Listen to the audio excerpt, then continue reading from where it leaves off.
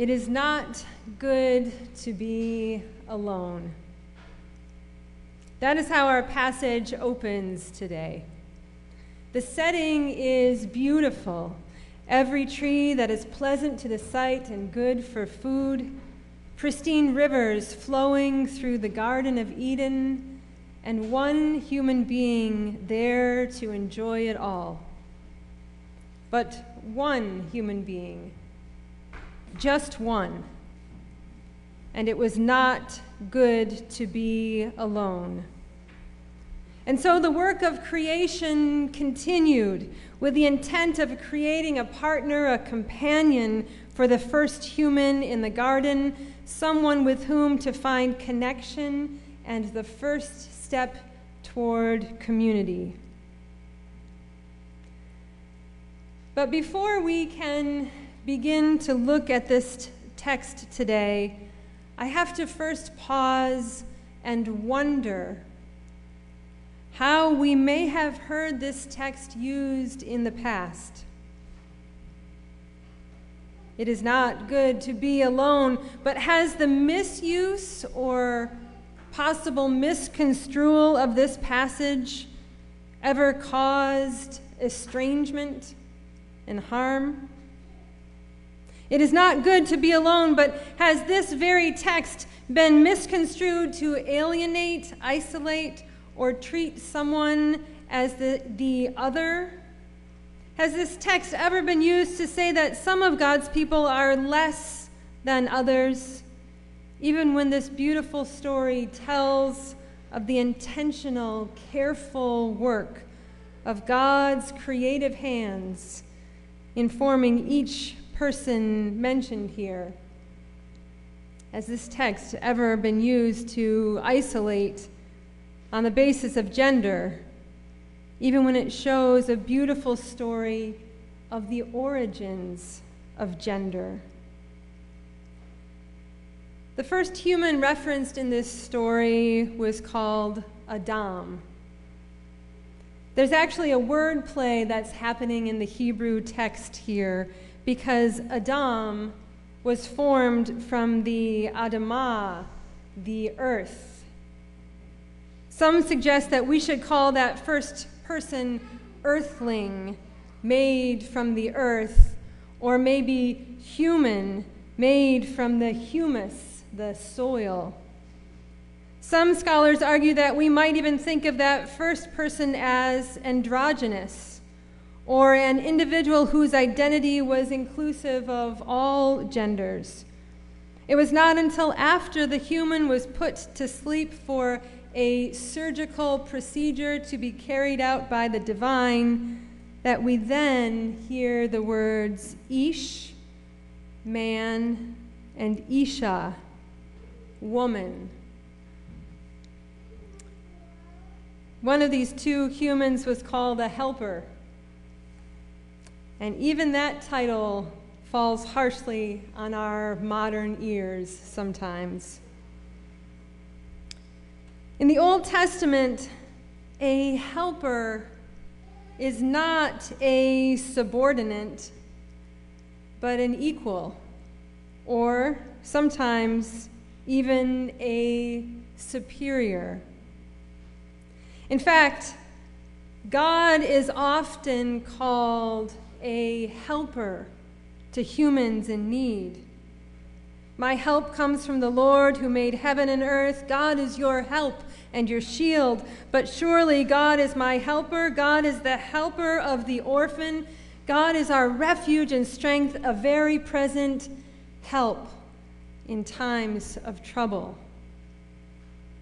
God, the help of Israel, has the power and ability to offer help. God, our helper, our collective helper, has the agency and volition to assist. God, our help in ages past, has the compassion and the desire to offer help to those who need it.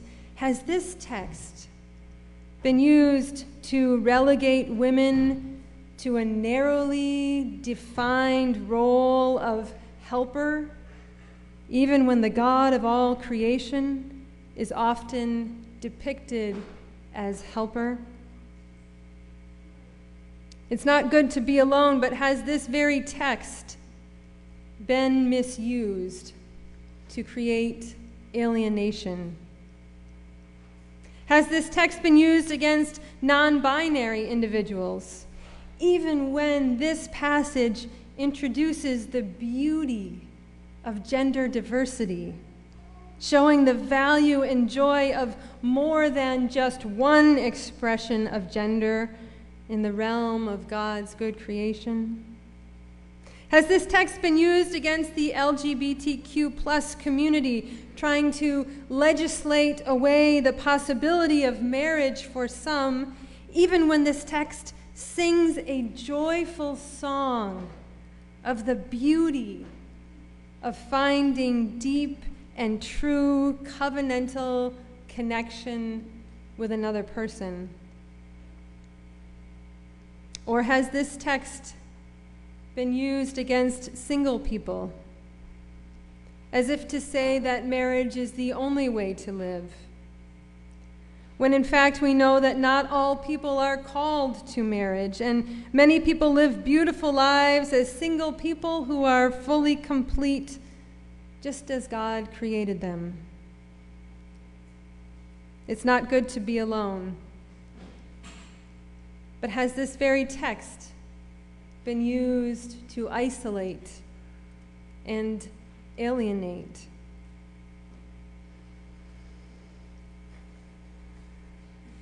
Alienation on the basis of gender or identity or religion or politics can be seen in many different places at many different times. But the true gift of community calls us away from alienation and toward meaningful connections with others.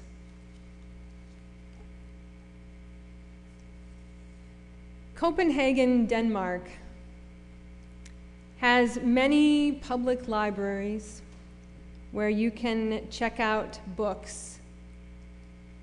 But it also has one special library, a human library, where instead of reading a story in book form, you hear directly from a person. Each day there are 8 books, 8 people who are willing to tell their life stories. And for 30 minutes, you can ask anything you want, either in a one-on-one meeting or as part of a small group. The project's initiator, Roni Abergall, explains that the human library is a safe place where we can explore diversity, learn about the ways in which we're different from each other, and engage with people we normally would never meet, and challenge our unconscious bias. Abergall created the Living Library in the year 2000 and then went on to build a nonprofit organization, and the concept has since found its way into more than 70 different countries. A reading is truly a conversation. And so a person might take a few minutes to explain their topic, their background, and make sure that you can ask that person anything about, for example, being HIV positive, or transgender, or a refugee, or a Jewish, or Muslim, or whatever their topic may be, whatever their life story might include, whatever they would be willing to share. People are encouraged to ask really difficult questions, stressing that nothing is off limits. And people who meet with individuals, who read a human book, can sometimes choose among the different titles that that individual would offer. One person, for example, has several different titles, which include living with borderline personality disorder or severe post-traumatic stress disorder. This one individual who volunteers for this project said that she has, on occasion, refused to answer questions. I've said that page wasn't written yet. And so the other person smiled and said, okay. But she had never had a bad experience in her 4 years of working with this program. One of those loaning a book is a 41-year-old named Kerem. To see the person and listen to him or her and see their perspective, the whole story that is almost unfolding in front of you is very touching, he says.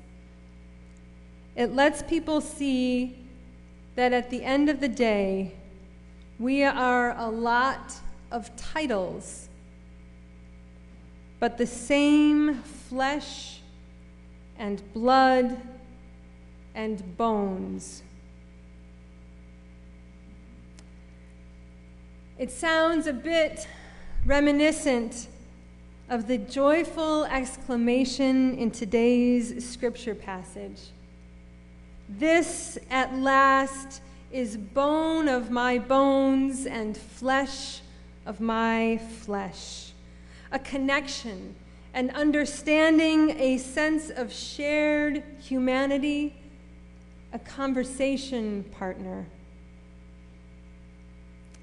In today's story, we see that creation is not complete until there is more than one person. And so now it is built into our DNA, our very nature, that there be the possibility for connection with others.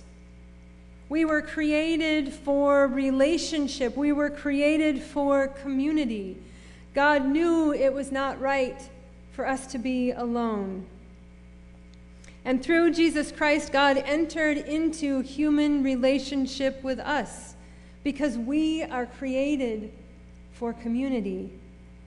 It is not right for us to be alone. We are allowed to form long-term relationships, deep friendships, lasting connections with others. Of course, there is value in solitude. We know that Jesus gave us an example of withdrawing to a quiet place alone for meditation and prayer and silence. And any of us might fall in a various place on the spectrum of introvert to extrovert, drawing energy from time alone or drawing energy from time with others. But whatever our own situation might be, God wants to offer connection, meaningful connection with others, conversation partners, companionship, community. And so, although this text begins with loneliness, it ends with sincere companionship. We are called again to community, to connection with others. Our triune God, in whose very being we see the presence of community.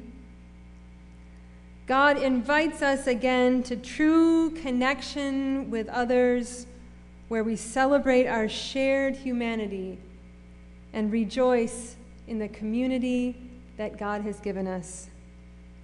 Thanks be to God for this great gift. Amen.